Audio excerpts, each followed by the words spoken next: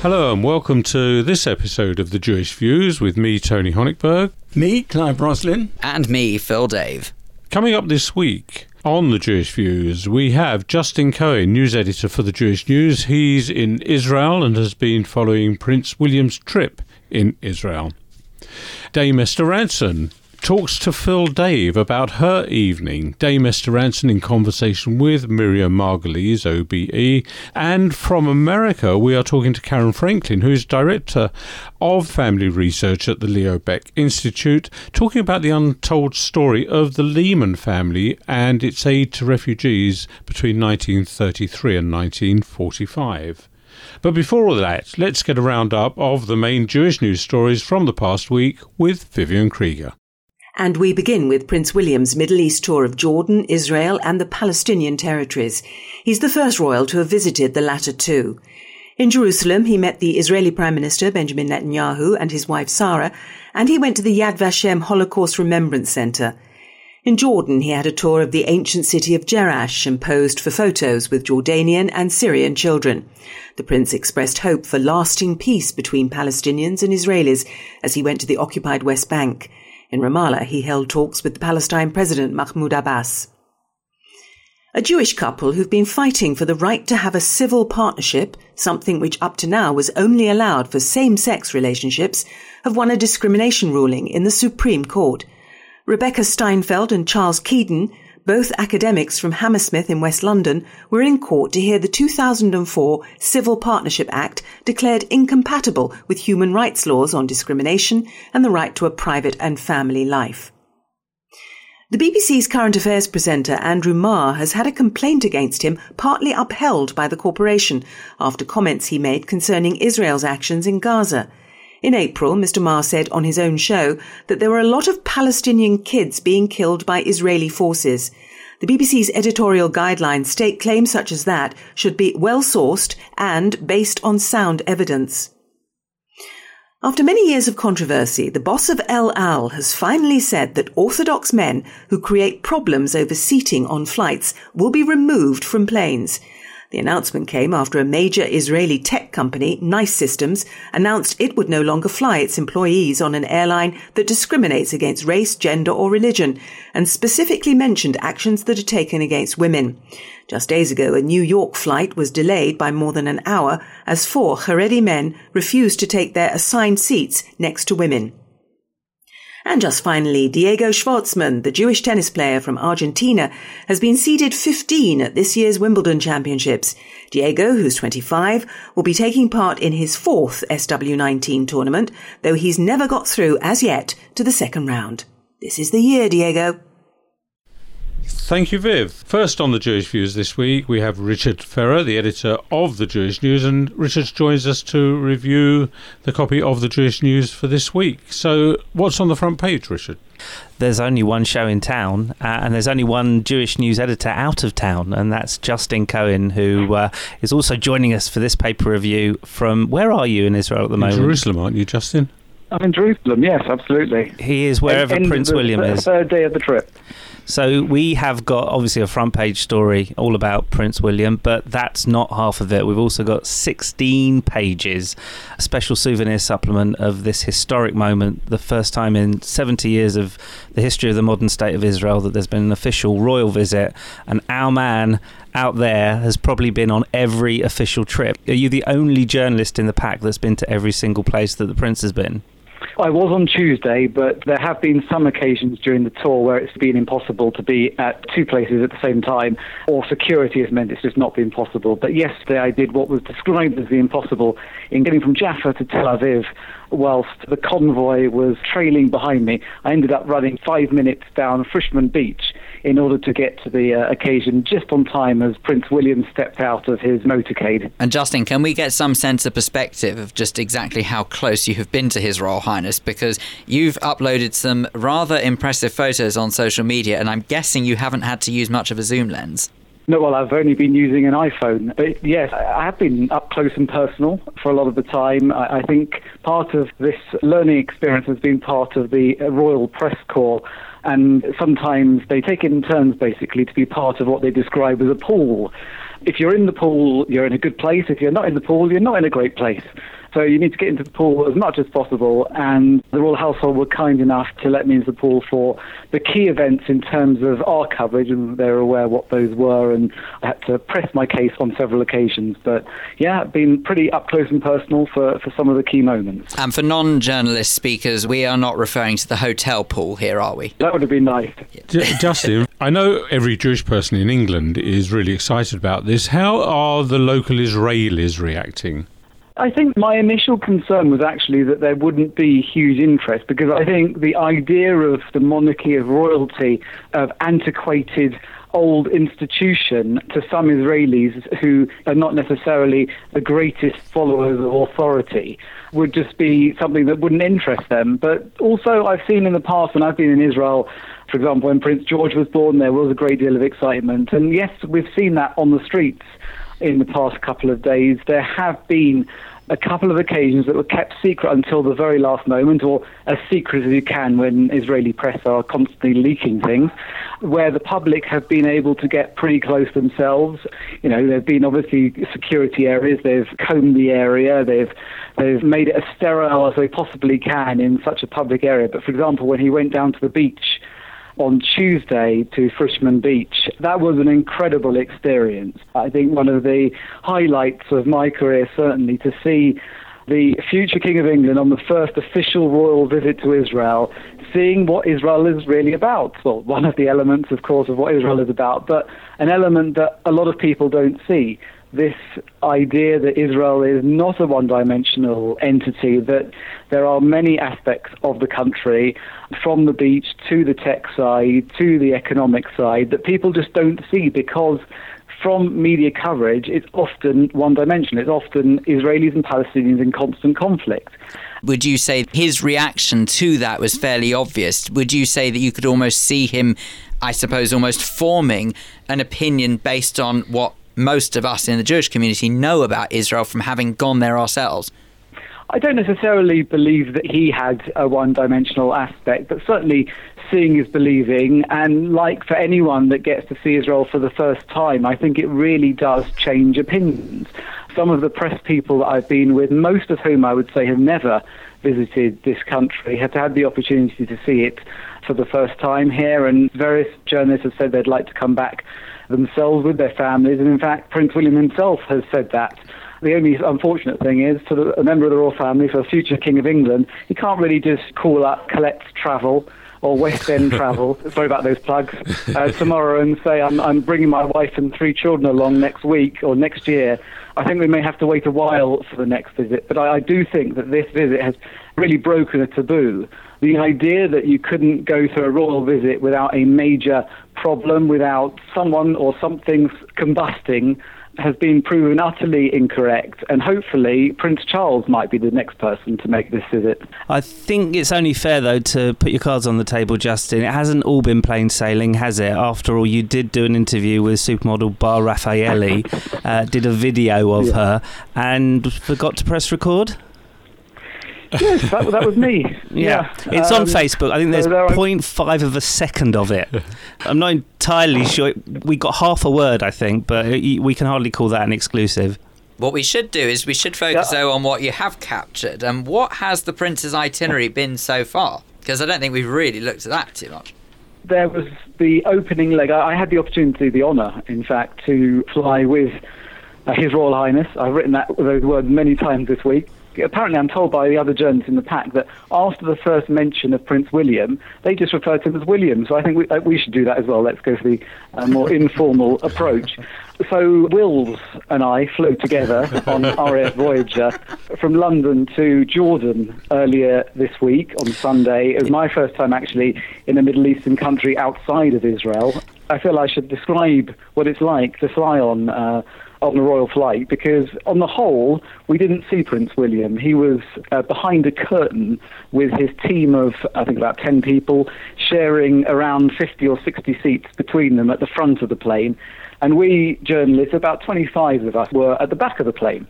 But we did get a chance to hear from him briefly about an hour before landing, when he came to the back and spoke to us after a very relaxed Prince William, I was quite shocked at that point, almost starstruck, because it was the kind of Prince William kind of approach from a member of the royal family that you don't normally see. Totally relaxed, talking actually on the whole about football. And I'm afraid I can't reveal a number of the things on Jewish Views because it'll go everywhere around the world if I do. There were a lot of elements that were embargoed and that can never be used, where he was talking about his views on football and other big issues. Also, he was talking a bit about his family. I think at that point, the reason for the focus on the football may have been because there was a certain concern about him even talking in any way about the places where he's about to go to. I think he's probably more relaxed about that concept at this point, and those that are flying back with him on Thursday may hear a bit more about the content of the visit. That was our interaction with Prince William, and he actually said hello to me across the plane, across the aisles at one point, so that was very nice. He was introduced to a few people that he didn't recognise from other royal trips. I digress, I think, slightly from your original question, which was what was the programme? Well, we've nearly actually managed to use almost all of our time not necessarily talking about his trip to Israel, but I know that he was greeted by the chief rabbi of the UK, Ephraim Mervis. And so what have they been up to in each other's company? Well, the key parts of Rabbi Mervis' involvement are the visit to the Kotel, which we'll see on Thursday, and also the visit to Yad Vashem, which was obviously the most moving and poignant moment of that trip. But actually for Prince William, I think there was an extra dimension, a personal dimension for him, beyond his own commitment to remember the Holocaust, to pass on the lessons, which he committed to in a speech this week. I think for him, the story of the Holocaust is very personal in that his great-grandmother, Princess Alice, was one of those honoured as righteous among the nations by Yad Vashem about 25 years ago for saving a family of 6, the Cohen family. And during this visit, he also had an opportunity to meet some of their relatives, some of the people that owe their lives to his great-grandmother. And on the very last morning of the trip, Thursday morning, he'll also have an opportunity, for the first time ever, to visit the grave of Princess Alice. I was just about to ask that because she's buried at Har HaZeitim, isn't she? The Mount of Olives. That's correct, yeah. Justin, we're going to let you get back to some royal press duties, I think. I think you're going to get back to sunshine, actually, Justin. We are all exceptionally envious of your time in Israel, but hopefully you will have many more stories to tell in the days to come. If people do want to find out more and follow your journey along with His Royal Highness Prince William, where can we find out more about what you've written apart from the paper? Well, the website's been doing a live blog throughout every single day of the trip. Everything that Justin writes is in full online. Obviously, we've had to curtail some of it for space reasons in the paper. I think at last count it's something like 10,000 words and counting that he's written, so I'm sure his first novel is probably somewhere in the making. But through all of it, I think the most important thing for me has been this trip from 3,000 miles away. It hasn't just been about decorum and duty and bureaucracy, and I get the sense, although Justin's probably far better positioned than me, that in the years to come he'll remember this trip. It won't just blur into the background as just one of a number of dutiful places he's attended on behalf of the royal family. I hope that's true. No, absolutely, Richard. I totally agree with that. It's been historic for Israel, for Britain, for bilateral relations, but I think also for Prince William, for the royal family, and for the UK Jewish community, who have been calling for this to happen for 70 years. Well, Justin Cohen, live from Jerusalem, telling us about the royal visit. Thank you very much indeed. OK, Richard. Well, apart from His Royal Highness Prince William being in Israel, what else do we have in the newspaper? Well, he's not the only distinguished British personality in the Middle East in the last few days. Jeremy Corbyn has been in Jordan, and he's been saying a few things that I think have been getting the Jewish community's backs up. Never. As if he wasn't I don't believe that. Fully versed in that skill. He has said something which actually Jewish leaders have reacted with quite bewildered reaction, I think, and quite concerned as well. He has suggested that the Palestinians should have the right of return. Now, as anybody with half an eye on the Middle East knows, the right of return means the right of 700,000 or so Palestinians, families of descendants of back in 1948, who left the country when Israel was declared an independent state, to return to Israel. And we're not just talking the West Bank here, we are talking internationally recognised borders of Israel within the country. So am I exaggerating when I say that he's saying virtually, or Corbyn is actually saying, that Israel should stop being Israel? Well, that's really the point, isn't it? If that is in fact what he is saying. Now, of course, bewilderment, because it's not entirely clear that he does mean that, where he defines the actual state of Israel's borders to be. We've asked the Labour Party, and they have said, and I'll quote, "These rights are inalienable and guaranteed by the UN. The right of return implementation is a matter for negotiation." So it's a very waffly response from the Labour Party that doesn't actually define what he means. Of course, if he means the right of return for Palestinians, it does mean, as you say, Clive, the end of a demographically Jewish state of Israel, because there were 700,000 or so Palestinians who left. Of course, we have to remember there were 850,000 or so Jews from Arab lands who left at the same time. So if you're going to implement a right of return, at least you should be doing it in a balanced way. So the Jews of Tunisia and Egypt and Morocco and all the others that fled should also perhaps be seeking their return to their countries. Right of return. Yes. Well, I disagree. In light of the fact that we don't necessarily have any exact clarification for what this means, potentially it could mean that the Palestinians in question are so impressed with the state of Israel that they really want to go back and live there compared to what it was like 70 years ago. I think if you're going to be throwing around these sort of words and this sort of language, you need to be doing it in a very responsible way and be quite clear what precisely you are saying. Jeremy Corbyn obviously knows exactly what he's doing here, and he's looking for a grey area for us to be concerned and to discuss. So we're a little bit perplexed on this one, and of course I think in any other week it would have ended up on the front page had Prince William not be in Israel. But yeah, a concerning issue that's reflected on page 2 of this week's paper. Now, I can't help but spot out the corner of my eye a rather striking image that you have on page 12. And would you care to explain, because you're a heck of a lot better at this sort of thing than I am, who is in this image, what they are portraying, and why you've got it in the paper? Yeah, Gabi Dagul, who's a young lady, a 28-year-old Jewish woman who had both her breasts removed to avoid deadly cancer, BRCA. She has put together this absolutely stunning array of 9 other women, including her own mother, who have performed this beautiful piece of modelling and showing off their beauty and their boldness and their bravery across the page 12 of the paper. We made it quite large, quite big. I tried to describe an image.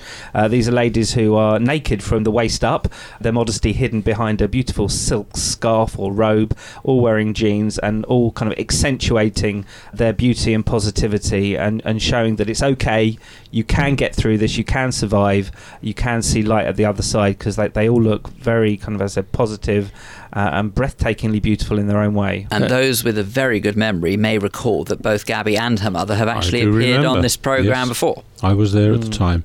Yeah. This is a beautiful picture, actually, looking at that. It is a stunning image. I would suggest readers take a look on page 12. And Gabi is saying it was her idea to help encourage other women facing radical preventative breast surgery and tell them that it's okay, you can do it, you can survive. Well, from one rather striking image to yet another, but this one seems to have quite a few more faces involved in it. Yes, we've got another beautiful image in the paper. Photographer Hania Pinnick has put together something called 70 Smiles, which is 70 faces of the Jewish community. Now, you might find some of these faces familiar. I can pick out people like Raymond Simonson, the head of the JW3, and Ben Helfgott, or Sir Ben Helfgott as he now is. They and 68 others are profiled, smiling, radiating positivity and warmth, reflecting on the personalities of the Jewish community. And this is going to be on display at Brick Lane's Old Truman Brewery until Monday, and the artist says the images are reflecting the religious vibrancy and the secular vibrancy of adults and children across the UK and the Jewish community. Another very eye-catching image. And I believe you've got a piece in there regarding Ofsted and a religious school in Stamford Hill. Yesodei HaTorah Senior Girls School in Stamford Hill, which had an Ofsted report out this week after it was inspected in March. It was good. It's now gone from good all the way down to inadequate. It's a pretty damning report for those, I think, that are concerned about academic standards, particularly in the Haredi community. Now, sorry, Richard, is this where they're not teaching them secular lessons?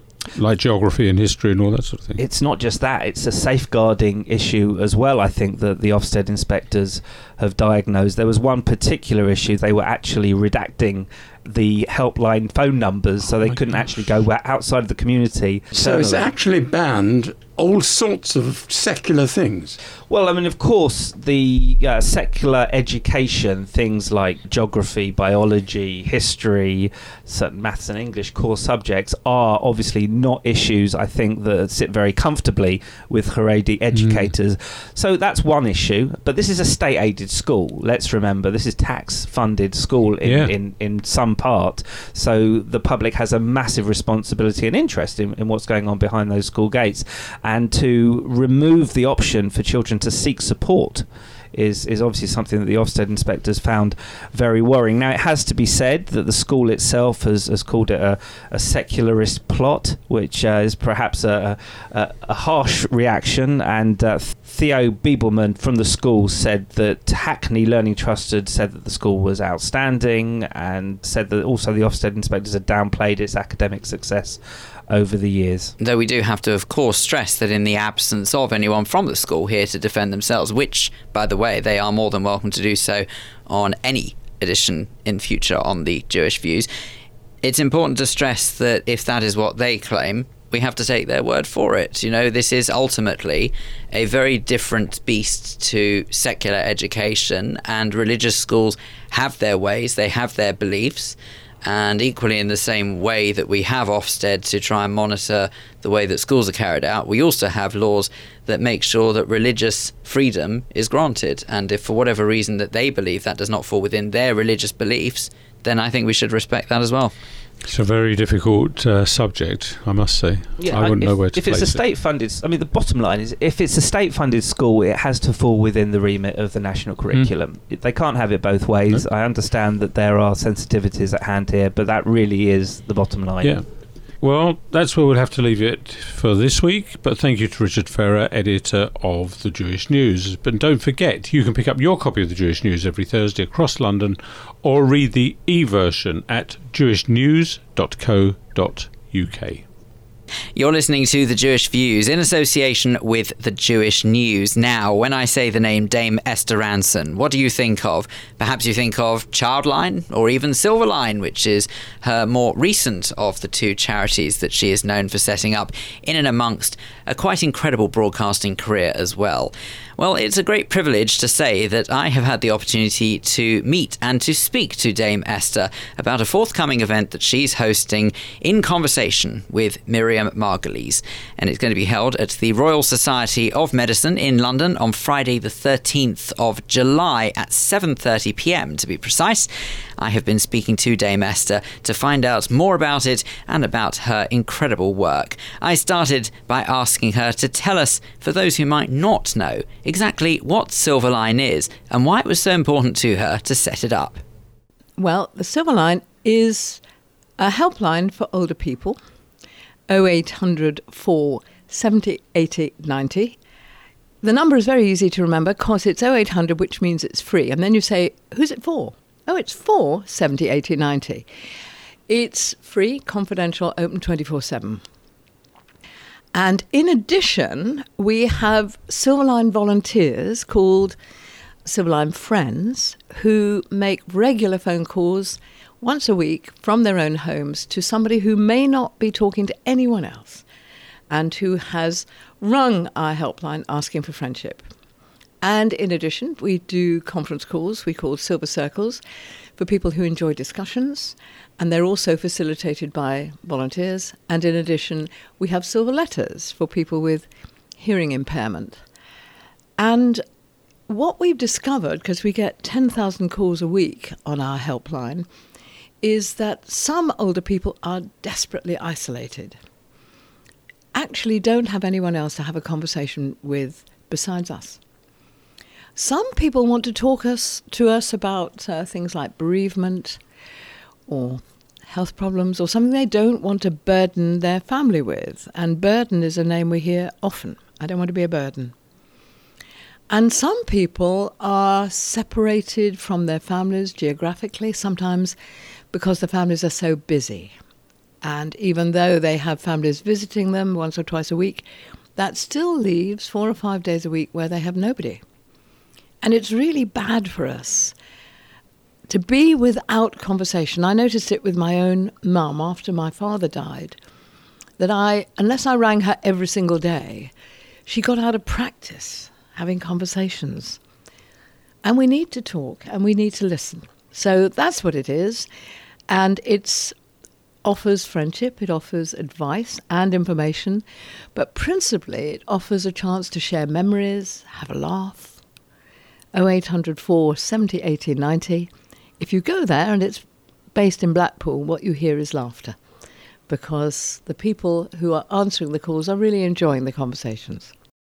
And what I think so many people admire and like about Silverline is that fundamentally it's quite a basic concept, but it's such an important concept and one that is so easily, I suppose, forgotten by people of certain age and generation because they don't appreciate that maybe other generations don't necessarily appreciate and move with the times in the way that some younger generations do. It really is. It's sort of harking to something so simple yet so powerful and effective. I think that's right. I mean, when I was brought up, my grandmother had 4 daughters, all of whom lived within a couple of miles of her. We saw her every weekend. She was an absolutely central part of our lives.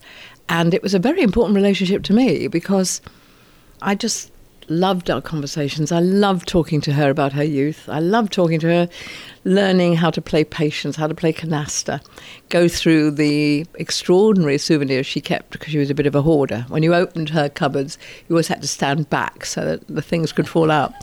But she was the centre of the family. And that's 2 things I got from my own childhood. One was that, and the other was how precious children were and how valued they were. And so I suppose that is what has informed my work, because to realise that there were children who were not only valued but were hurt by those nearest to them very often, and to realise that older people were sometimes discarded, made to feel past their sell-by date. I found both those aspects of the way we live today quite painful. And it's interesting how a conversation on the phone, or in the children's case, a conversation online, can fill some of that gap. Now, your career has often revolved around helping others and trying to, I suppose, to quote a Jewish phrase, tikkun olam, make the world a better place and to heal the world. Would you say that any part of your religious upbringing or your religion in your upbringing has influenced, even if it's subconsciously, the work you do? Definitely.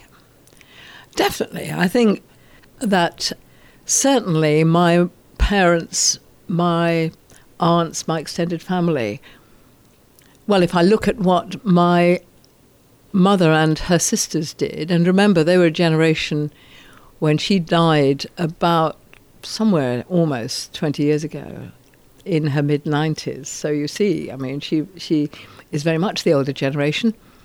She worked very hard for charities. She was the governor of a children's day nursery in the East End in her 90s. One of my aunts was a probation officer. The other aunt worked in the Baron settlement. So, and one of them was very crucial to a psychiatric hospital as one of their friends and stalwart support, so that they all were giving back. All of them were giving back. And I suppose I just absorbed it. It's all you ever knew, almost. Yeah, absolutely. Now, you'll be in conversation with another remarkable member of the Jewish community. I'm referring to the actress Miriam Margolyes. Tell us a bit about the event and how this came up. I've been a friend of Miriam's since, really, I first met her when she was at university. And I saw her in a review. So quite recently then? Absolutely. And she was appearing with some of the famous goodies and people like that who became huge stars on television. But she was much funnier than they were. And then we worked together on a programme, and I wrote a Jewish mother monologue for her, which was loosely based on my mother. And that was huge fun. And having worked in the radio, she was at that stage very successful radio actor, because she can do any accent, she can be any age, and in her commercial work she's proved the same. She could be the voice of any inanimate object you care to name, or animate, and always loved her. And so it was a delight that she agreed to do this for the Silver Line. If you are of a nervous disposition, you need to be aware that she's occasionally naughty. She's always naughty. And that's what makes her Graham Norton's favourite guest. And I know she's going to be terrific in this interview. What would you say is, and this is going to be a massive question to ask you to summarise, but I'm going to give it a shot all the same. Obviously, since the days of Childline's founding, the world has progressed. Many would say it is for the better, but there is still a long way to go. What would you still like to see changed in society as far as our attitude towards maybe those who are more vulnerable? Well, I think we have to make sure we're listening. Listening takes time. It means that you mustn't be distracted. There mustn't be other things in your life that crowd out the most vulnerable voices. When it comes to children, we have to make space for them. I think we've got to learn to be as adept in surfing the internet as they are. A police officer said to me, you wouldn't allow a total stranger to walk in through the front door, walk up to your daughter's bedroom and be there alone with her. But that's what we're doing with the internet. We don't actually know who she's talking to and who's talking to her. When it comes to older people, I think that in social terms, we need to stop being so negative about old age, stop regarding older people as a problem, recognise older people as a fantastic resource, both in terms of our family lives and in terms of the way we organise society, because charities would collapse if it wasn't for the input from older people. I think we need not to chop ourselves up into separate categories the way we are. You know, this is a place for older people, this is a television station for younger people. I think we need to share things together. We need each other. We can provide a great deal of strength to each other. And it's fun. This intergenerational stuff is fun. So I think we lose a lot if we don't enjoy each other's company. Just finally, and I'm so loath to ask you this because I don't want it to come across as an insult, but it's more out of respect to so much that you've given. Are you ever tempted to take it a little easier? Well, I get regularly lectured by my children who instruct me to take things a bit easier. But it's difficult, isn't it, when there's so much happening that, you know, you could make a difference if you help them along. There are so many fun things to do. So, yeah, sometimes I look back and I think, wait a minute. If I hadn't done that, would it really have made a difference? But I'm afraid it doesn't seem to restrain me when I'm planning the next week and the week after that. Well, I think all too often the term beacon of the community is used, but I wholeheartedly believe that it stands with your good self. And it is not only a privilege to meet you, but it's also a privilege to say thank you on behalf of anyone listening to this for all of the amazing work that you have done and continue to do. Thank you. That's really kindly put. And obviously, I owe so much to the fact that I was born Jewish, and I'm extremely grateful for it. Dame Esther Rantzen talking to me there about her forthcoming evening with Miriam Margolyes. To be precise, it is called Dame Esther Rantzen in Conversation with Miriam Margolyes, and it is being held at the Royal Society of Medicine in London on Friday the 13th of July 2018. It's at 7:30 p.m, and if you would like any more information on how to obtain tickets for it, then go to our website, jewishviews.co.uk. If you would like to get in contact about any of the stories you've heard on this show, then we'd love to hear your Jewish views. Email studio@jewishviews.co.uk. On Facebook, go to facebook.com/The Jewish Views. On Twitter, we are @JewishViewsUK, or you can go to our website, jewishviews.co.uk. You're listening to the Jewish Views in association with the Jewish News. It's more than likely you've heard of the name Lehman from the Lehman brothers, but what do you actually know about the family? I'm guessing you didn't know that they were instrumental in assisting hundreds of Jewish refugees fleeing Germany and Austria from 1939 to 1944. Well, to tell us more about it, we can now speak to Director of Family Research at the Leo Baeck Institute, Karen Franklin. Karen Franklin, tell us about the untold story of the Lehman family. I am happy to do so, because you are absolutely correct that people think first about the Lehman Brothers firm that dissolved in 2008, and in fact the story is much wider, and I will be speaking about it at the Spiro Ark on July 4th at 7:30 at the Central Synagogue, London. And the talk about the refugees, and the reason it's unknown, is because of the overshadowing of the business dealings of the Lehmans. But because Governor Herbert Lehman, who was the son of the founder of Lehman Brothers, Meyer Lehman, because he was well known and well seen as the first Jewish governor of New York State, hundreds and hundreds of people wrote to him in the 1930s and early 1940s requesting affidavits of support that were required to get a visa to the United States. And it was so many that what he did was he asked his niece, Dorothy Bernard, to work with a family foundation to assist these refugees to come to the United States and support them once they were here. And this kind of work just hasn't been reported, and that's what I've been doing with the family for the last 8 years. How many people did he rescue through this amazing work? Well, the family itself issued over 100 affidavits. This is remarkable because one was required to pledge financial assistance if required, and few families had the ability to make this pledge. The Lehmans had backing from the entire family.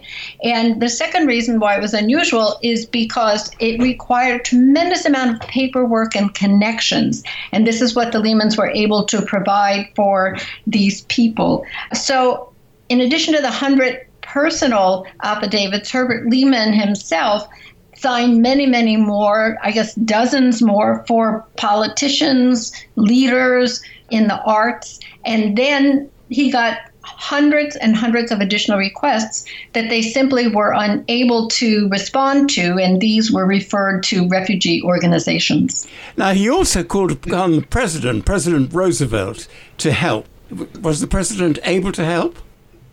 He was. Governor Herbert Lehman and the president were very good friends. And when there was one family that was just particularly involved in a mess regarding visa in France, and they just simply couldn't get past it, Herbert Lehman wrote a letter to the president, "My dear Franklin," explained the situation, and President Roosevelt sent some of his State Department officials to see if they could untangle the mess to get the visa, which they did.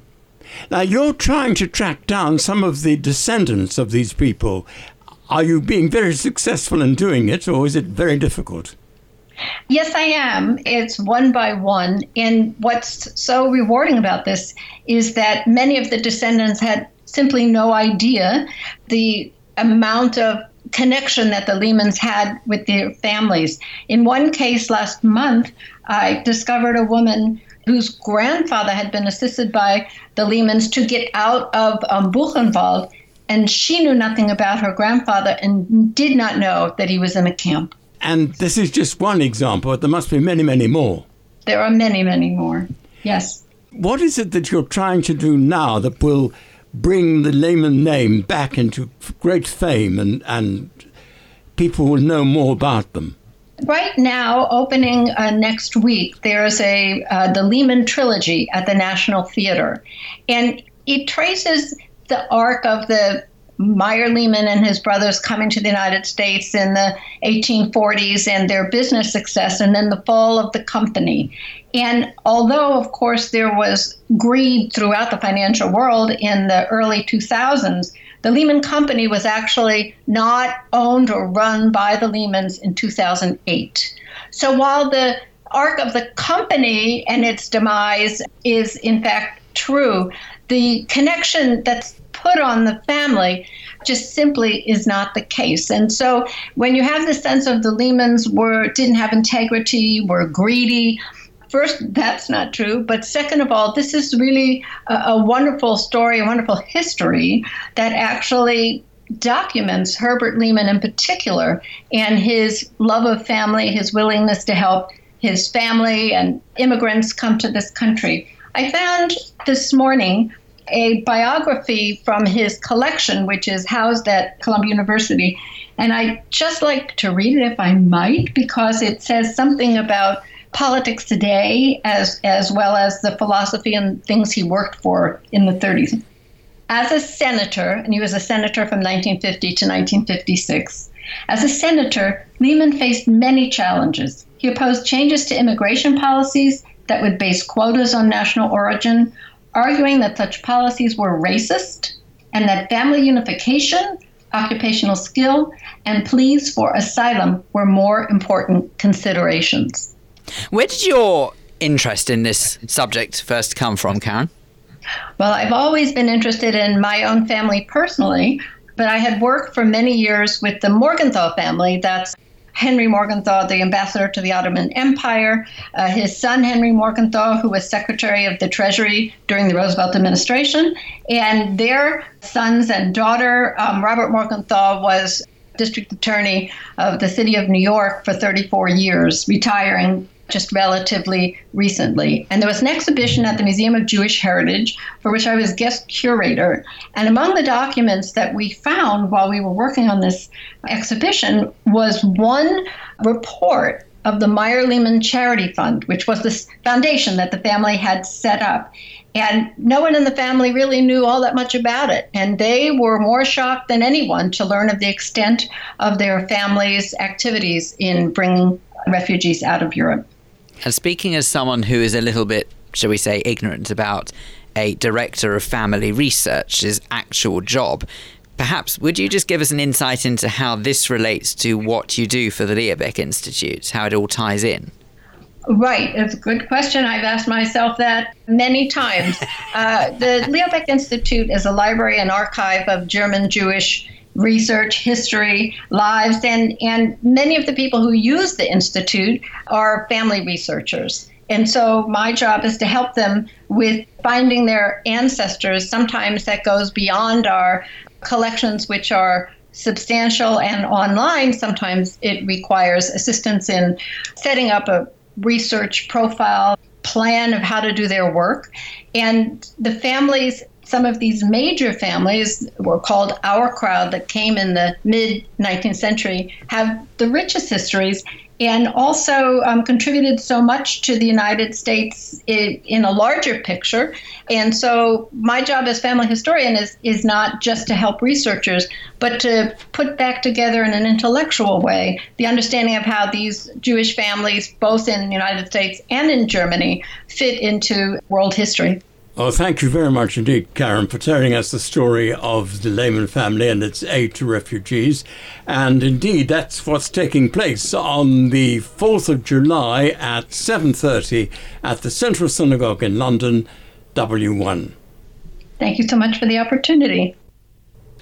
That's nearly it for this episode of the Jewish Views, but it's time now for our Rabbinic Thought for the week, and this time it comes from Rabbi Jonathan Wittenberg from New North London, Masorti Synagogue. The Torah portion Balak is one of my favourites, and within it, my favourite scene is, of course, the talking donkey. People who know me well don't put it past me that one day I will bring a donkey to shul to live out the full experience. What's so fascinating is not the fact that the donkey talks, but what the donkey sees. The donkey's owner, Bilam, is a seer, a prophet, one who is supposed to perceive more than most of us perceive about the present and the future. That's why he's been hired for a significant fee by Balak, king of Moab, to curse the children of Israel. But on his way, the angel of the Lord stands to oppose him. 3 times, we're told, Vatere ha'aton, the ass, the donkey, saw, but Bilam himself failed to see. Being unable to perceive what even this animal can note, God opens the mouth of the donkey, and the donkey speaks, apparently not to Bilam's surprise at all. And then comes the moment when God, Vayigal, God reveals, unveils Balaam's eyes, and finally Balaam perceives what his donkey had persistently noted. I find this fascinating. What is it that we fail to notice, that others around us, even the so-called dumb animals, may long have been aware of? What is it in our lives about those we love most, about people around us, that we never even noticed at all? People, when they've come through a serious illness, often tell me, well, a whole world was revealed to me. I didn't know there were these facilities. I didn't know there were these kinds of suffering. I now see it in other people in ways I never saw before. In a way, for all his failure to perceive earlier, Balaam's eyes are enriched through his donkey. What is it around us, waiting for us to open our eyes and notice? That's why the morning blessing, thanking God for Pokeach Ivrim, opening the eyes and perception of the blind, opening us to what we fail to intuit, understand, note or care about in the world. That's why that blessing is so important. Thank you to Rabbi Jonathan Wittenberg from the New North London Masorti Synagogue for our thought for the week. And that's it for this edition of the Jewish Views. Thank you to our guests, Justin Cohen in Israel, Dame Esther Rantzen and Karen Franklin. Thank you to our producer Sue Greenberg, and indeed to you at home for listening. You can always listen to this episode or any previous episode of the Jewish Views by visiting our website jewishviews.co.uk. Please remember to subscribe to us in your podcast application. The Jewish Views is brought to you in association with the Jewish News.